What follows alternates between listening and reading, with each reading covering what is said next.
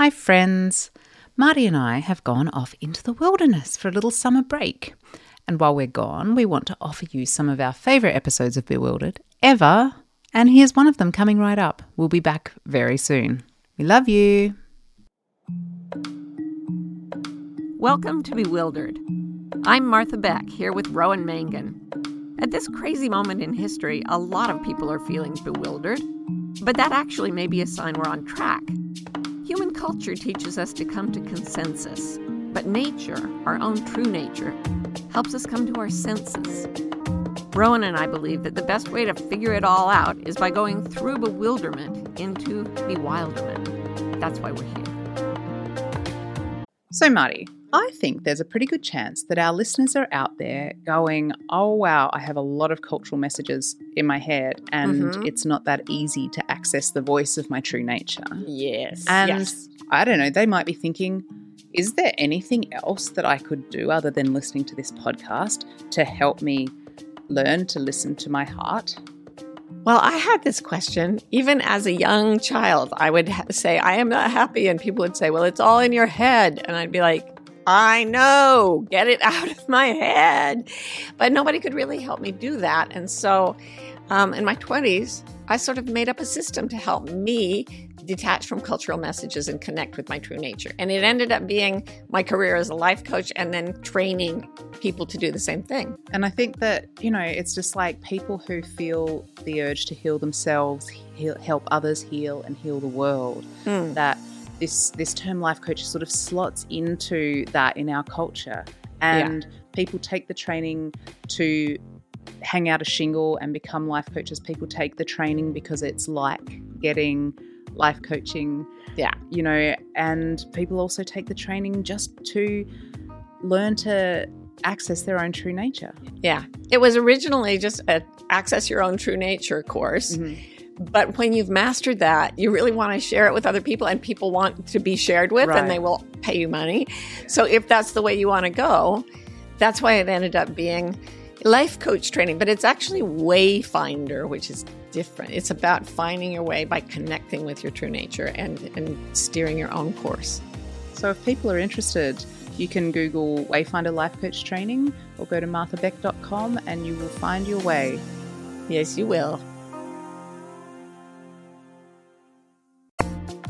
Hi, I'm Martha Beck. And I'm Rowan Mangan, and this is another episode of Bewildered, the podcast for people trying to figure it out. There should be one or two of those out there in the wild. I think there are. Don't you think? Yeah. Well, tell them what you're trying to figure out then, Rowie.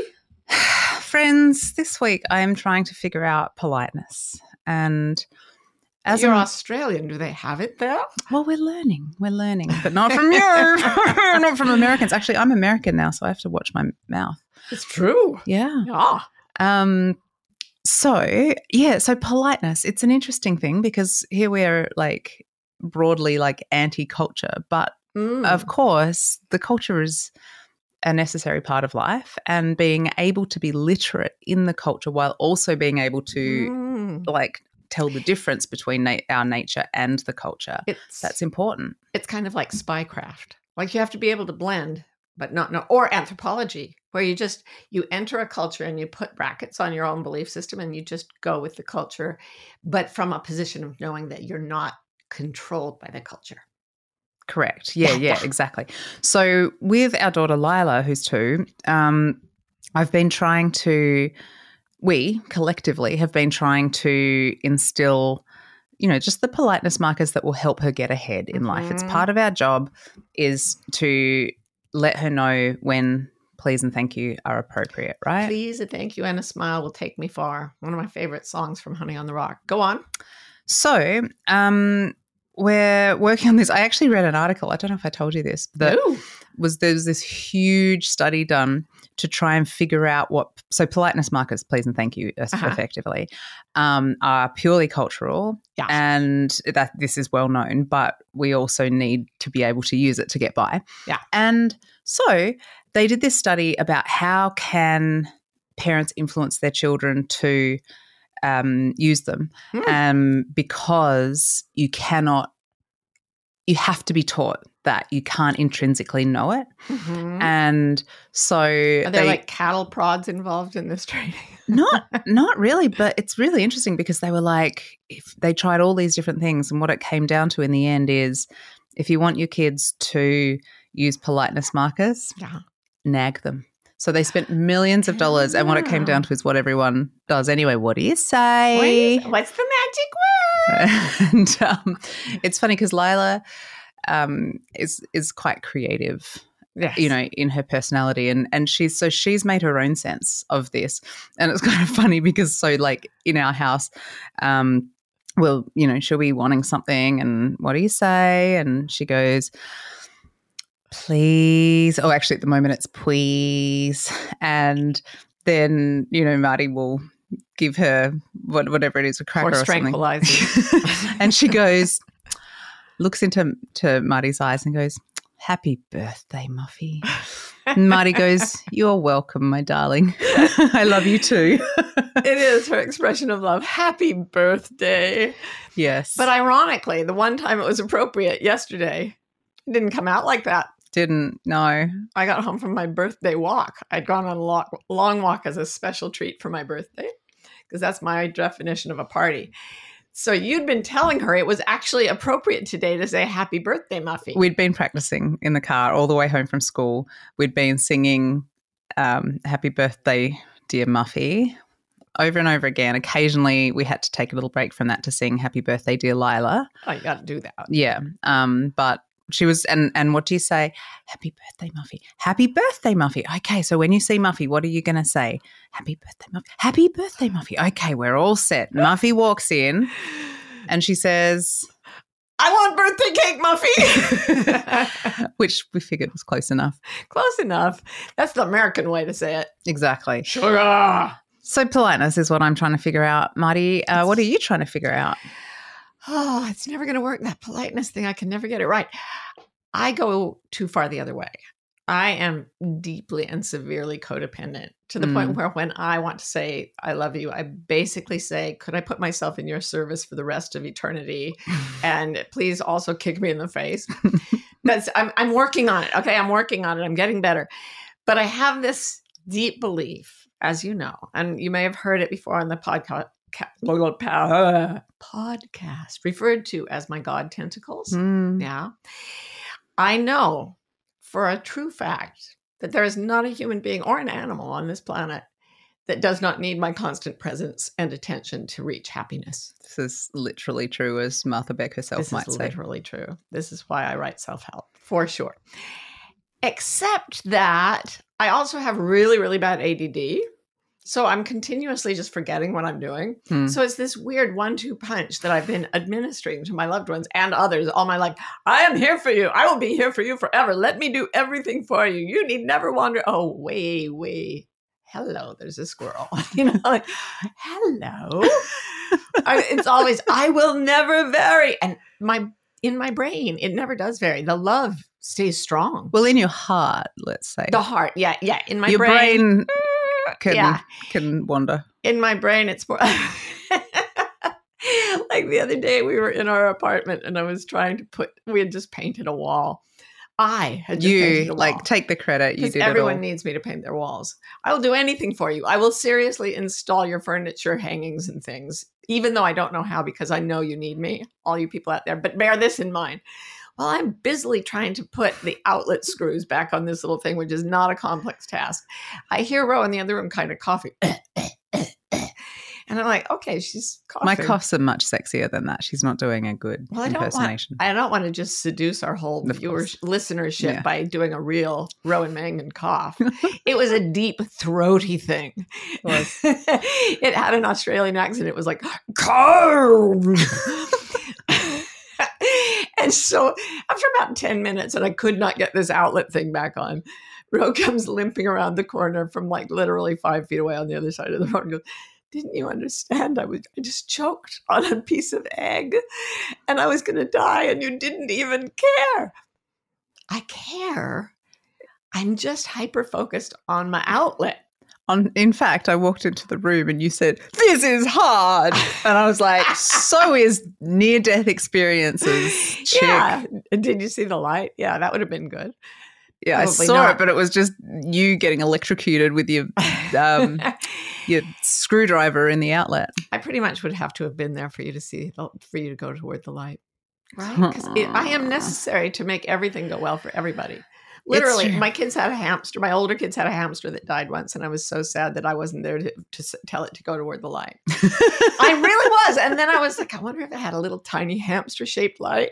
And it went to the end of a long tunnel, which is like a hamster tube. And then at the other end of the hamster, all the other dead hamsters plus Jesus' hamster was waiting for it.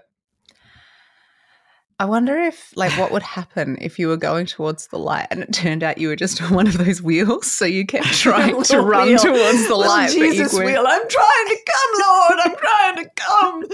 I think that actually describes my life.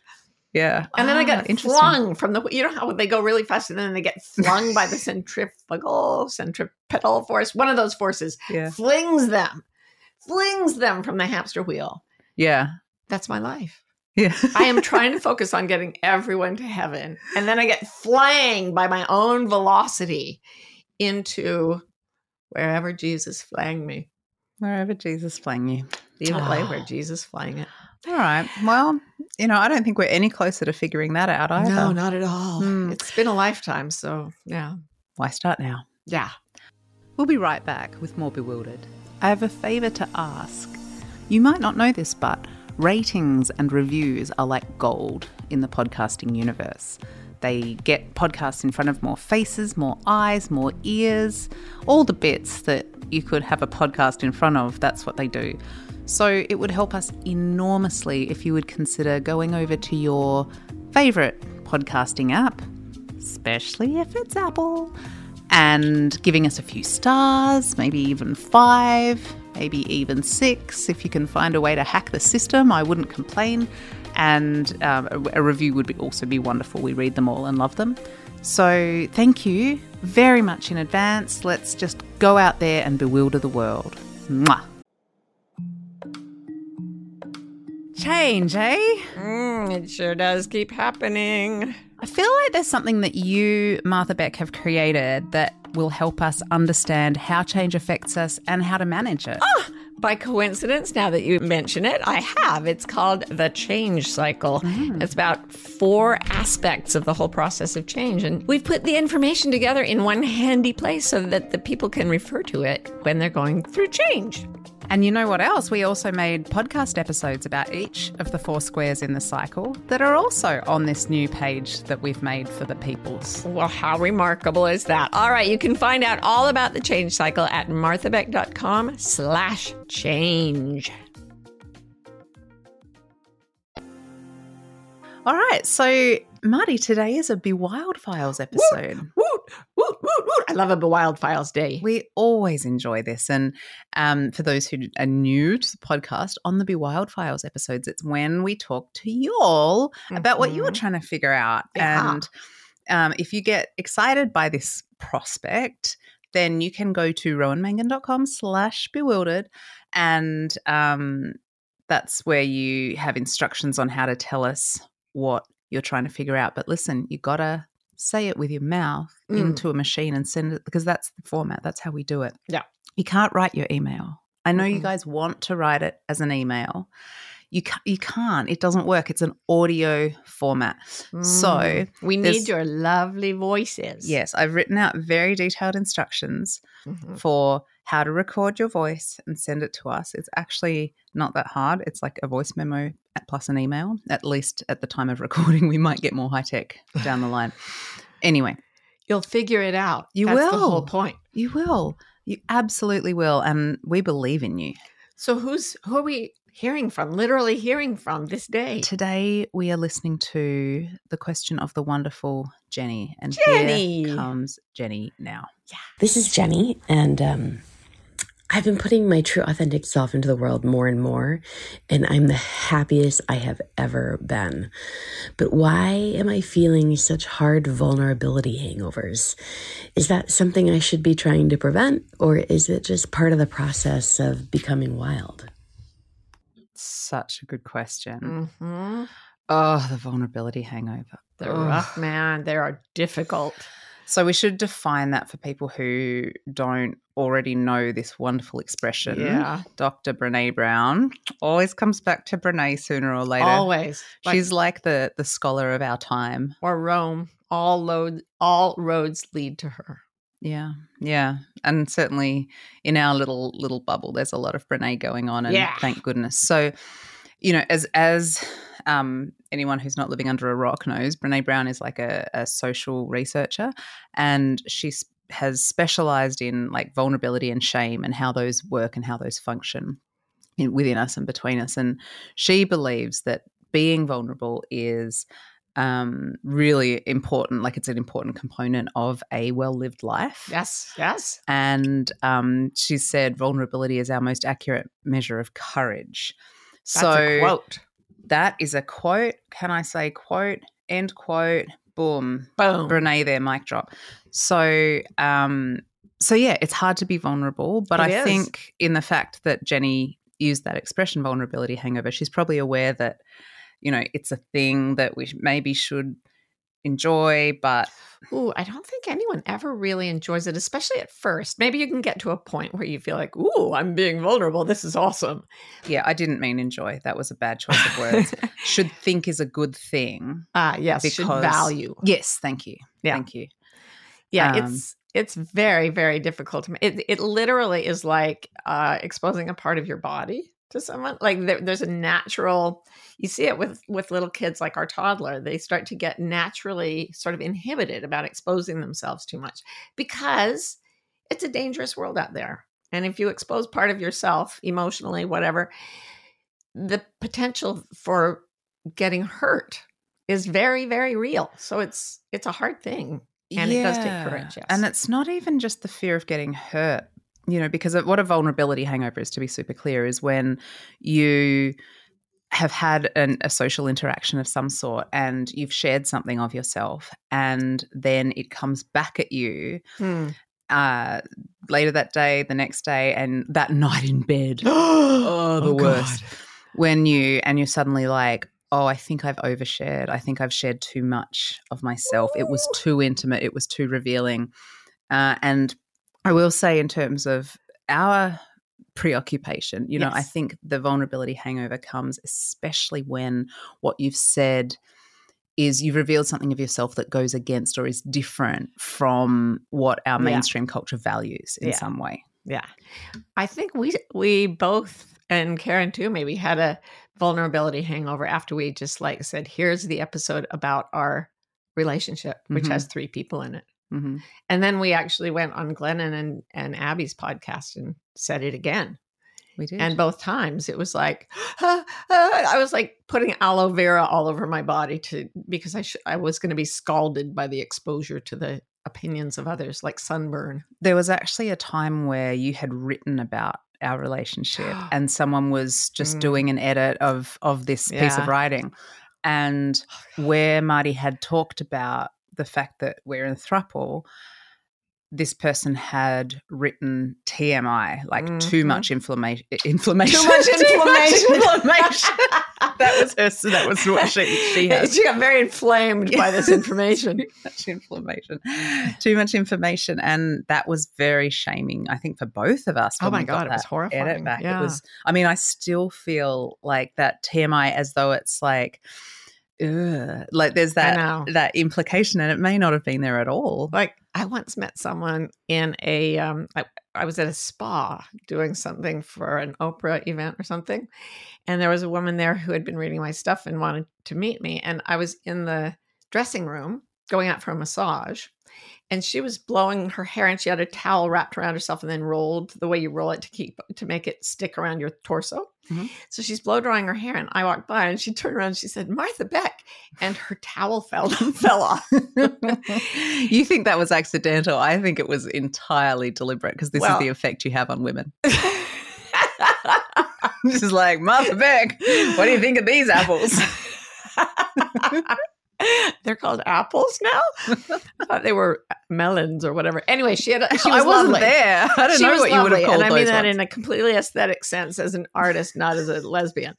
But it's so funny because we did not say a thing about it. She grabbed it off the floor, she re-rolled it, and then I felt sort of duty bound to have like a 25-minute conversation with her so we could like roll over that moment and we could basically be saying for 25 minutes we were standing there going, my towel did not fall off. And I was saying, I did not see your entire naked body. Yes, my towel did not fall off. Oh, I did not see your naked body. It was a challenging experience for me, and I'm sure even more for her. And if you're out there, I admire and love you. And you do have a beautiful body, but I don't mean that in a lesbian way. I'm just digging myself in deeper. Oh, this is, yeah, no. Well, this is the thing. Yeah. This is what it feels like.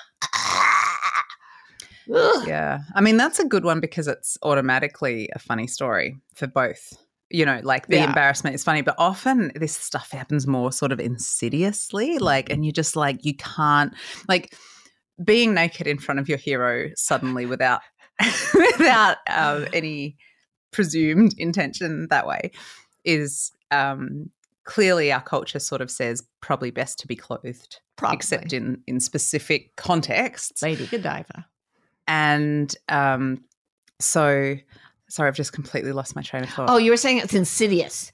Yeah, and so that is a very clear one, but sometimes you're just not sure if you've crossed the line. And so it's just like, and what were they thinking, and trying to replay their facial expressions. Were they grossed out? Were they freaked out? Did they think I'm weird, unnatural, funny looking? Do you do that too, where you act out their facial expressions? No, I don't do it, but I love the way your mirror neurons are so turned up high that you, oh my gosh, you always, in fact, this morning, can I just tell what happened this morning? I don't know, but go ahead. I was on the phone to the pharmacy and I was watching Marty across the room and she was doing something on her phone and she had this expression on her face where she looked like she was like, she had her little teeth out. And she was, I don't mean she has false teeth. They're fixed in my head. It's not like I took them out.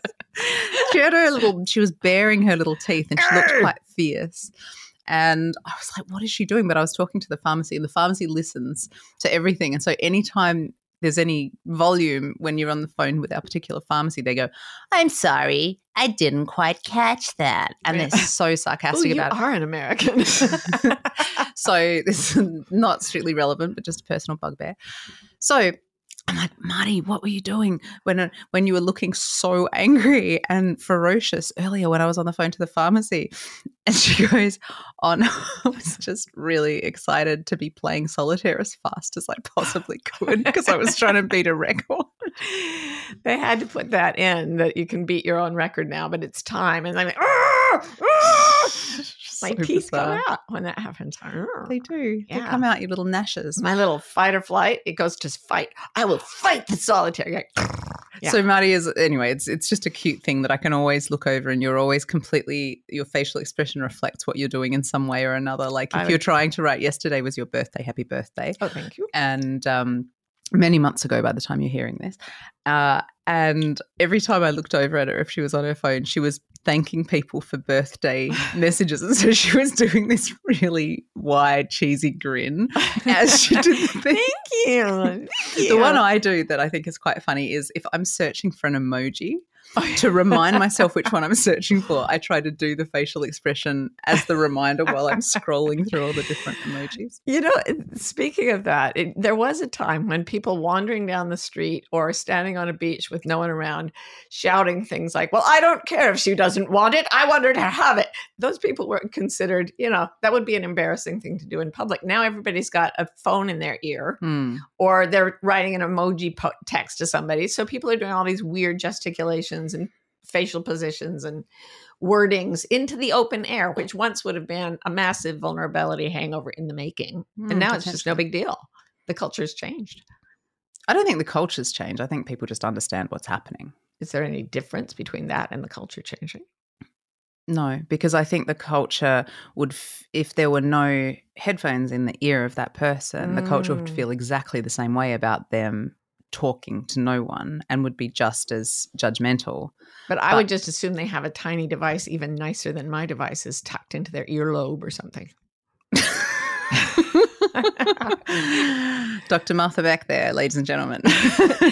Anyway, be that as it may. Little bit off topic there. Whatever your vulnerability hangover is, Brene, again, all roads lead to Brene.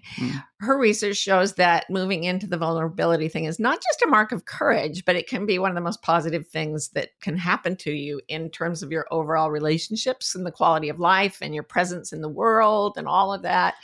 Adds to your sense of purpose. Yeah, I think that's the thing, is that it's towards a life that feels more meaningful, because you're sharing.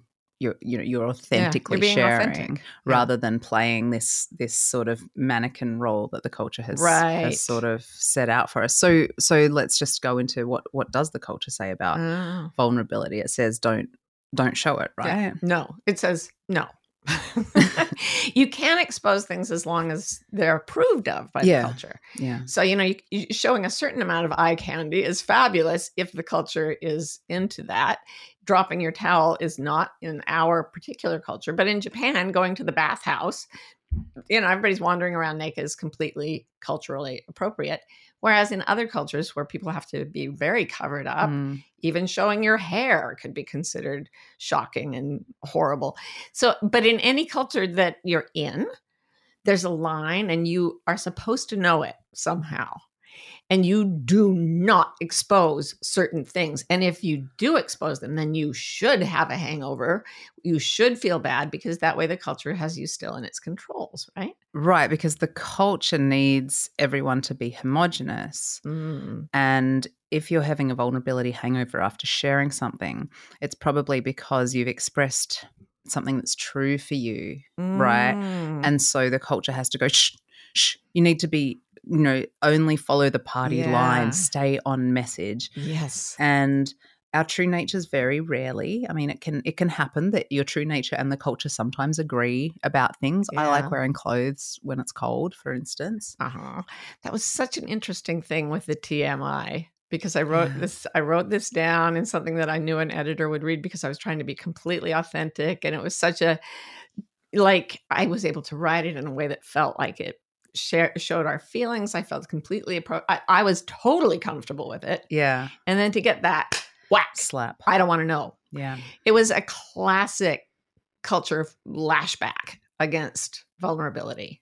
Yeah. So it was quite it stung. So there's a thing where I feel like there's two things. There's one where you haven't meant to, you've accidentally overstepped the culture's rules. So you've got a vulnerability hangover because you're like, oh no, did I say something too far? Is that person judging me? Yeah. So there's that where you actually weren't intending to, but then there's when you were intending to speak your own truth. Ooh. And which is what your writing was doing in that instance.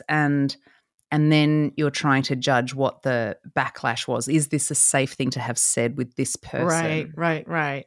And that's even more uncomfortable in a way, because if you're just worried you did it by accident, you're not on a project of bewilderment, right? Yeah. You're just trying to do the right thing and you can mess it up. But this is trying not to do the right thing by the culture. Right.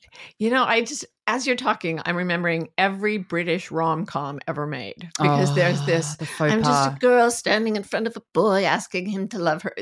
There's this thing of who says I love you first. And I think it's in America too. I think it's everywhere. Because that was Julia Roberts who said that. Well, yeah. So I don't know if she felt hungover after that. Anyway, all his friends said he was an idiot for letting her say that and letting it just hang out there so that she would have a vulnerability hangover. They're very sensitive to it seems, in England. But there's always this point, and I think it's every relationship, where you're in love with each other, but you don't want to be the first one to say, my heart is on a platter, do with it what you will. That's like the ultimate vulnerability hangover. And if somebody says it and the other person's like, it's like when I think I mentioned, Adam said to Lila, she said, I love you, Adam. And he says, I love that you said that. I like that you said that. I like that you said that. Yeah, that is that, like, you can find that in any love story, I think. And it really pertains to love. It does. Because you can't really be loved until you're exposed.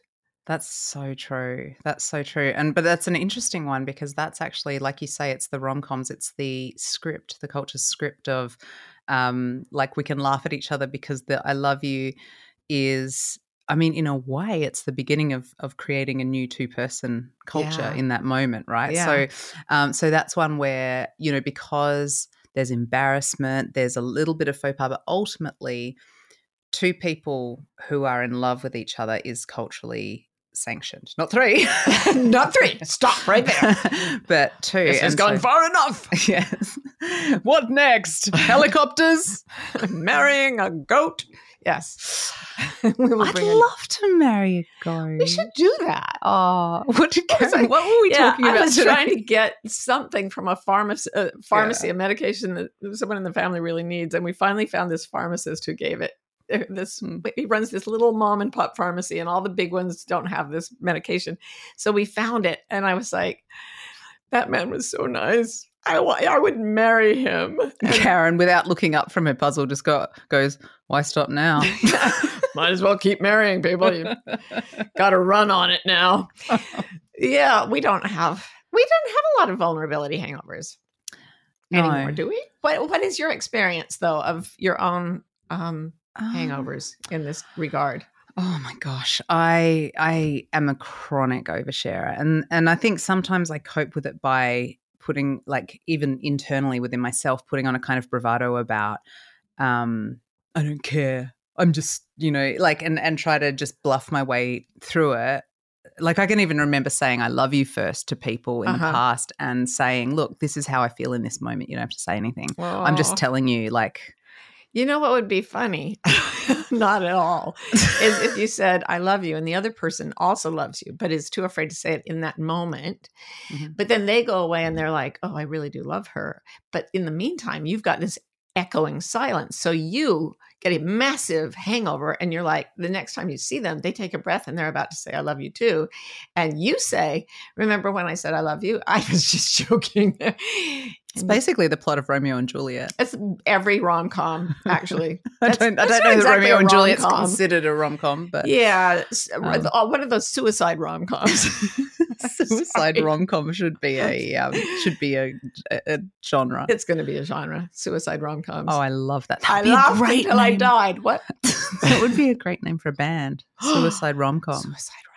We may actually have to do a band. We're going to have to do it. Except that would mean I would have to perform music in public, and you know what happens when I try to perform music. Okay, we're on a bit of a divergent kind of thing today. It's a real thing. And so I'm just going ahead and following this rabbit hole. So the first, like, when we hadn't been together that long, this is so cute. I don't even know express my love. So I was with Karen in, like, I don't know what we were doing, watching TV or something, working. And Marty thought we'd gone out because the room where we were in went onto the garage. She thought we'd gone out. We hadn't gone out. Marty starts beautifully playing the piano. Sounds lovely. Karen and I are like, oh. It was not lovely. I was not in practice. She's very judgmental of self. And so she was playing away, and we didn't think anything of it. And then at one point, I think I went into the kitchen to get a glass of water, and the piano was there. And Marty saw me. And honestly, you have never seen a bigger drama queen than Marty's. It was completely appropriate to the situation. Guys, folks, she literally threw herself onto the floor. What else could I do? In shame that I'd heard her playing. Yeah. And a piano is not a violin. You can't really mess it up that much. It's yes, a dong, dong, dong. Doingy, doingy, doing. I hit all the wrong notes. Yeah. Oh, I wasn't in practice. You got to be in practice. I wasn't listening. The other part of your God pentacle. Dog pentacles. I'm I have God tentacles and Bob pentacles or something. Oh my God, what is wrong with me? That's a whole new kind of witchcraft. Another part of your God tentacles is that you also think that everyone's laser focused with their attention on you and, like, evaluating your performance. Well, of course they are. Why would they be looking at anyone else? Oh my God, I just did it again. Everybody's out there's going to think I'm a horrible narcissist, which is fine because I am, but I don't want them to think that I am. It's complex stuff that we're dealing with today. Yeah. So what about your? I mean, I have vulnerability hangovers, and they're really unpleasant. Like it's a very shamey it's place, not funny, especially when it's someone you're just getting to know and you really like you're doing that, like sharing a little bit extra to sort of test it out. And so you're in that. It's very much like the I love you. It's like, here's a little taste of who I really am. You know what? I think it's always I love you. I think sharing your true self is always a little bit of here I am and I'm available, and that's love. I mean, not romantic love. It may not be even, you may not even know it, but you're basically by sharing your real self saying, here I am. I'm just a girl standing in front of the entire world wanting it to love her obsessively. No, but I'm serious. It's love. It is, yeah, but it's also like I love you is vulnerable because you're expressing a feeling that may not be reciprocated. Yeah. But what's different when you're telling some sort of truth about yourself that isn't sanctioned by the culture and doesn't have a script like I love you in the culture, you're potentially putting yourself out there as a weirdo or insert, worse word. Like in our case, it's always feels like something to do with like perverts, that with that the sort throuple thing. Yeah. So it always feels like that's where people are going to go, and that's how our shame, that's how we feel when someone says TMI. Yeah. And by the way, if this is TMI, hi, we love you. And that's why we're talking about you on the internet. What's your experience of vulnerability hangovers, Marty Moo? I used to do this thing. I've come a long way. I know because you've never really seen me do this. I have seen you hurl yourself to the floor. That's minor. That's nothing. I used to go into things that looked like epileptic seizures. I would literally be like convulsing and grabbing my head and going, ah! And my older kids were like, waves of shame. And I'd be like, yes, waves of shame. Pay no attention. She did something, they would say. And it could be anything. And furthermore, I not only had to sort of get away with being vulnerable. Yeah. I had to be like, somebody had to basically say, you are absolutely accepted. So one thing that happened is I used to give a lot of speeches to, especially, I wrote a book about Adam, who has Down syndrome, my son. And so I went on this endless speaking tour. It really never ended. People just kept asking me. I spoke in every state of the union, sometimes many times. But I would share things about my family, about myself. And if I felt vulnerable, I remember one time in North Carolina, I said this and I did not, this is so stupid. I didn't get a standing ovation. Oh, yeah, here we go. Yeah, I did that poorly. And they had given me this beautiful room in the hotel with a view of the ocean. And I went back to my room and I turned the bed away so that I could not see the ocean, because I did not deserve to see the ocean, because I had overshared and I had to pay for my shame in some way. I love that you are being so vulnerable in talking about this topic, because it's awesome. Like you're so, I mean, I can see exactly where the courage is that Brene is talking about, because that is a very raw thing to share. Aww. And no, seriously, because to be like, to let people know that that's how much their, like them as an audience affects you as a speaker is incredibly vulnerable, because it's the one to the many. Yeah. It's amazing. Yeah. The other big one was when my dog died, and I was writing a column for Oprah, and I had to get this dog put down. I had to have him because he was full of cancer. He was suffering. And I had an article due that day, and I'd been trying to take care of him, and it wasn't working. So I'd spent 3 days doing that, and there was nothing in me to write about except my dog's death. So I wrote this article, and I just sobbed all the way through it. And my editor said, this is sophomoric, this is sloppy, this is emotional. And it was the one time in my life that I went back and said, I don't care, this is what you get this month. That was the only time I haven't just done exactly what they said. Wow. But then when I put it out, I was horrified. Like I almost went into hiding for the month, knowing that would be out there and that they would think, but it was like, it was for him. It was for my dog that I did it. And then one day, like years later, I think it couldn't have been years later, because it was really recent. And I actually was interacting with Oprah, And I said, yeah, my dog died, because I was just dying with shame because she would have read it. And she just looked at me and she said, it's a family member. I was like, oh, she gets it. And that it erased my shame. And it showed me the power that one person has if you go right at somebody in the middle of a vulnerability hangover and say, I see you. I'm with you. Wow. God, that's so true. And that's almost like something that we can do for each other, you know, as we're all trying to reclaim the wildness that is our birthright. That sort of reinforcement of, I mean, because it's all social. It's all about how did the other person, it's not about the truth that you've spoken. You could speak it on a cliff top. You don't care. Right. It's about how did the other person perceive me. Yeah. And so that's lovely, because that's almost like, okay, so there's something that we can do for each other. You know, and I think people are better now. I think there's a lot more, and probably because of Brené's work, there's a lot more literacy around vulnerability in the culture, I think. And I know that, for instance, online in forums and groups and stuff, I more often see people go, this is a very vulnerable post at the top, because it's like saying, I'm pretty raw, this isn't easy for me to do, or something, some little signal to say, don't culture at me too hard, because this is me here. Oh, that's so powerful. That in itself is an act of vulnerability. Yes. And it kind of gives you a little protection. And then if just a few people come back to you and say, that helped me, or I'm in exactly the same place, but I was afraid to say so, I think it opens up the channel for self-forgiveness. Yeah. And even if they don't, you know, the practice is figuring out how to forgive yourself. And, you know, I think it's sort of like a muscle that you can build, I think.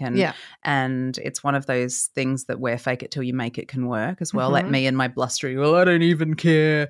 You know, I refuse to feel vulnerable about this. It's true what I said. You know, it's true what I said. And, so what's the great quote about forgiveness? Oh, yeah. Forgiveness is, I think this is from the 12-step books. Forgiveness is giving up all hope of having had a different past. So basically you do something that makes you feel vulnerable and you're like, oh no, waves of shame. And this is why I've gotten better. I've gotten better at self-forgiveness, but I've also gotten better at going, oh, well, it's out there now. And that's it, because we roll around in bed in agony, trying to replay the conversation and change what we said. And, you know, as Jackson Brown says, the future's there for anyone to change, but we still think it's easier to change the past. And don't get Einstein relativity I just had a on me. thought that I want to talk about in a minute. Oh, intriguing. Yes. Yeah. So I think that we can work on the self-forgiveness, and we can work on we've talked before about like trying to make our focus the inward looking out instead of our projected outward looking in at us. Right. And just be like, well, what did I say? It doesn't matter how that person responded. And by the way, we don't even know what they were thinking unless they told us and were upfront. So, you know, did I say my truth? Yeah. All right, I forgive myself. I can't, what is it? I'm giving up all hope of having had a different conversation. Yeah, and as we were discussing this, you used a really interesting term that I don't think we've ever used. And you said we have to do our culture work. Oh, yeah. And I love that. And I think it's a wonderful concept. So because what we're talking about is the culture expressed through the other person, or through what we're imagining the other person in their reaction to us being. And so that's why that's where the culture is showing up, in the other person. So that's why we do our culture work with regard to that person. But culture work is a great thing to bring to any topic we speak of on the Bewildered Files. Totally. Yeah. Totally. So how do we do our culture work, Marty? I will tell you in a minute. Change, eh? It sure does keep happening. I feel like there's something that you, Martha Beck, have created that will help us understand how change affects us and how to manage it. By coincidence, now that you mention it, I have. It's called The Change Cycle. It's about 4 aspects of the whole process of change. And we've put the information together in one handy place so that the people can refer to it when they're going through change. And you know what else? We also made podcast episodes about each of the 4 squares in the cycle that are also on this new page that we've made for the peoples. Well, how remarkable is that? All right, you can find out all about the change cycle at marthabeck.com/change. So I want to hear what you think about culture work and what it is. But in this context, I can tell you one of the things I did that that helped free me from the hangovers, the vulnerability hangovers. I used to drink do something. A big glass of water before you go to bed. Huge glass of water. No, I did I called it anti-shame magic. And I imagined a very cold and windswept island that it was just rocky island. And I was on it with the person that I felt worried about who might be judging me. But the thing was, on this magic island, anyone who wasn't being authentic would turn blue. And the less authentic you were, the more blue you would appear. And so there were audience members looking, and I would be there and I would be sharing my authentic self and I wouldn't be blue. And then the other person would be like, TMI, and they would start to turn blue and the culture would judge them instead of me. The culture will always judge, even whether they're blue or not, the culture will always judge the person who's being authentic. I know. So it's only what we can do ourselves. And I just want to return to, like, by all means, the blue people is a great, it was a great magic image. But okay, so for reals then, it helped me. All right. So that is a for reals thing. But honestly, without being completely ridiculous, how do we come to our senses around this vulnerability hangover thing? Well, Jenny's question, which I sort of want to get back to, is should we just get used to it? If our project is that we're moving towards greater and greater authenticity and being our true self, and that we get all the joy that goes with that and all the release and creativity and stuff, do we have to just get used to the fact that vulnerability hangovers are going to be part of our lives, or will they go away at some point? And this comes back around to this idea of culture work. And, you know, as I said before, this topic is showing us how the culture is inside of us.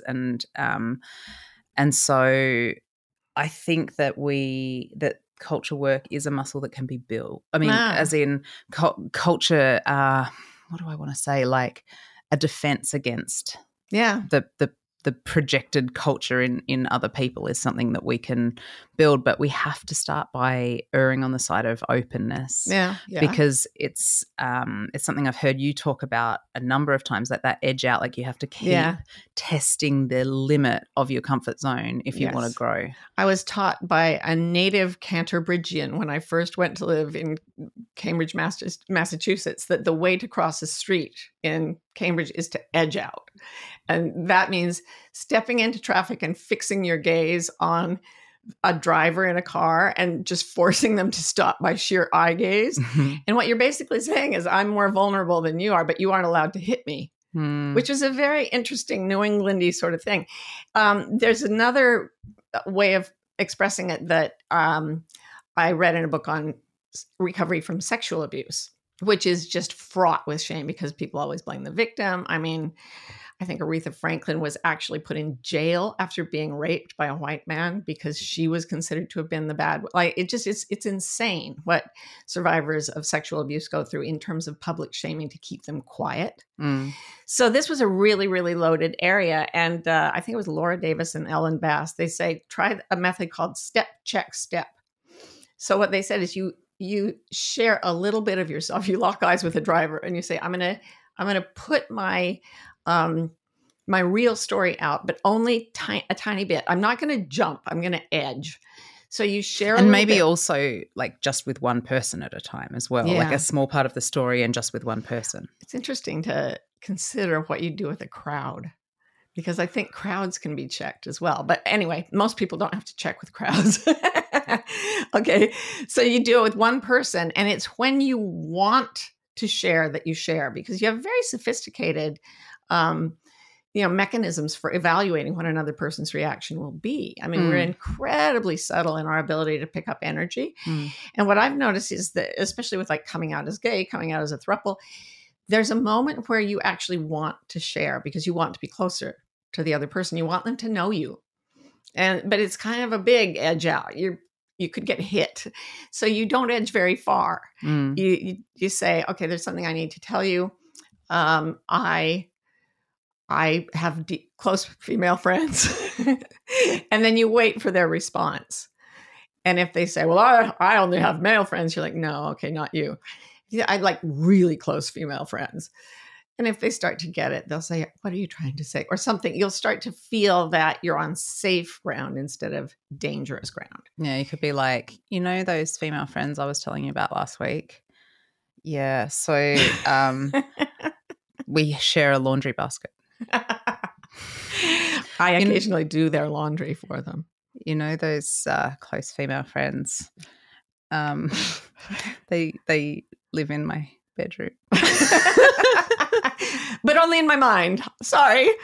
I'm just a lesbian standing in front of a straight person asking you to accept me. Oh, who could say no to that? Nobody. Yeah. Well, somebody. Some people just don't get it. And so you yank back. And this also, like, it applies what we've said in other contexts about shame and everything, is that it's highly likely that where you get a strong unambiguous pushback from someone that is shaming, it's probably because they're someone who has a lot of shame. Yes. Especially maybe in that whatever area you're going to be talking to them about. Absolutely. Yeah. Because really it doesn't have to affect anyone else. So if they come back at you, it's that you wrote about this in The Way of Integrity, you know, this idea where it threatens our way of life, you know, that kind of mentality, which is so blatantly false. Yeah. That anyone is threatening anyone else's way of life with how they live their life. You know what I think is happening there? Like if gay marriage threatens straight marriage, divorce is fine. It doesn't threaten straight marriage at all. Yeah. What I think when somebody's really anti-gay marriage and says that it's attacking their relationship, it means that their relationship is only held in place by the constructs of shame. Like you marry, you have a heterosexual marriage, you have 2.5 kids, the whole thing. If that's a strong bond that they're not afraid to lose, then if you say, I have a totally different kind of marriage, they'll go, oh, great. But if the only kind of, if their relationship is being held together strictly by the social restrictions around relationships, then a difference does feel threatening to them. Yeah. Yeah. That's so true. Do you remember, I was so scared when we got together because I was good friends with Stephen Mitchell and Byron Katie, who are two beautiful, lovely people that I love. They're both really spiritual. The worst thing about us getting together was I said, I can't do this. I have to tell Stephen Mitchell. And I thought he would be so judgmental because he's just a lovely human being, but he's not really wild, you know? And so we told Stephen and Katie almost the first people we told, and they were absolutely no problem whatsoever, just went straight through. Because what they care about is, are you sharing your true nature?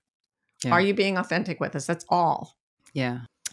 Okay, so for Jenny, just coming back to Jenny, then the question becomes, is your vulnerability hangover the consequence of you sharing something that was true?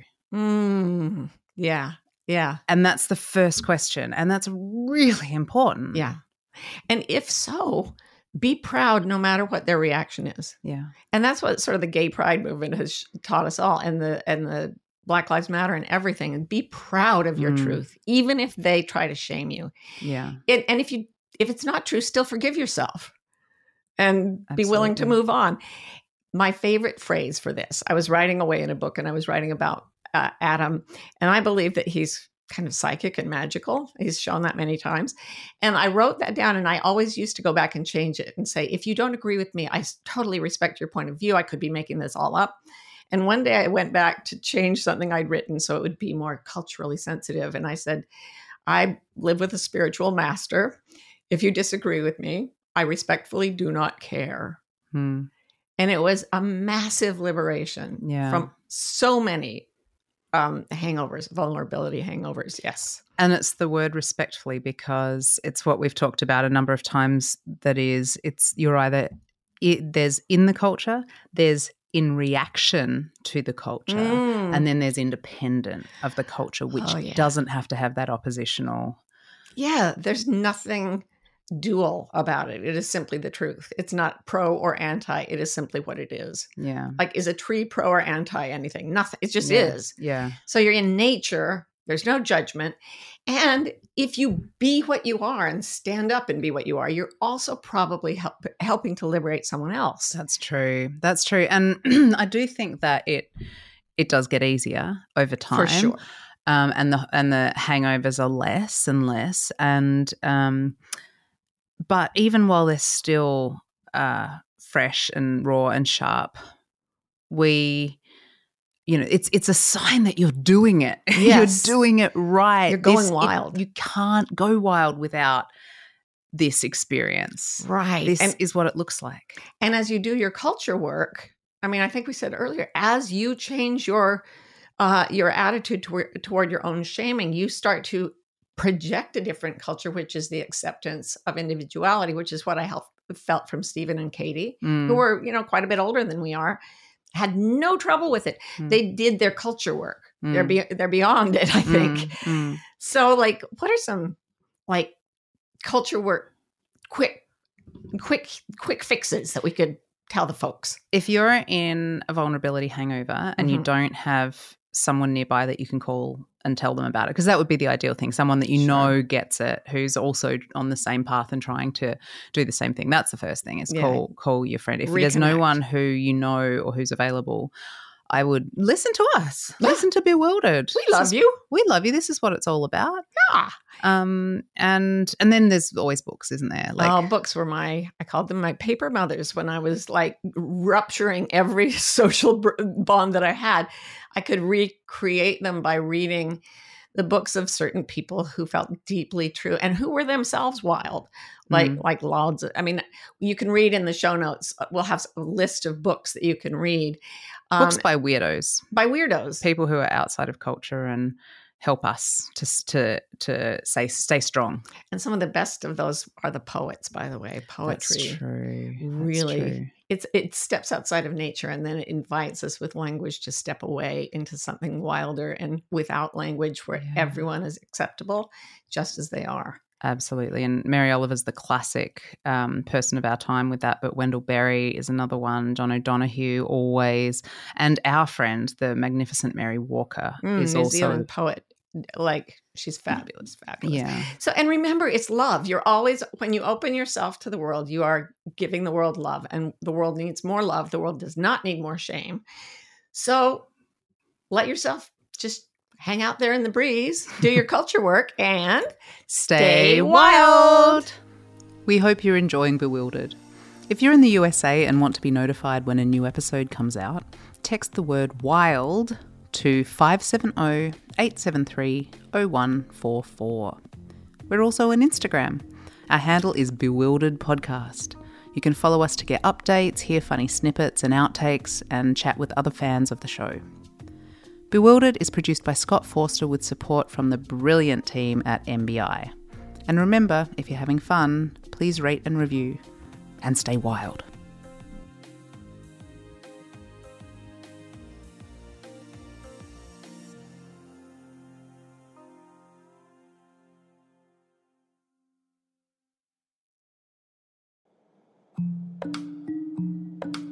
You know, what I'm seeing out in the world is a lot of fear and a growing amount of despair.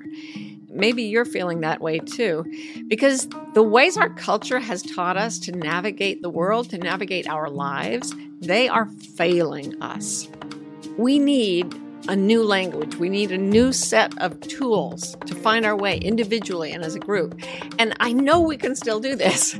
I've put everything I do know about it into Wayfinder life coach training. And the tools that I teach there are to help people redefine how we relate to each other, how we make a living, how we do community. We can only change the world for the better if we redefine how we think. And the world needs Wayfinders now more than ever. So please go to marthabeck.com and you'll find your way.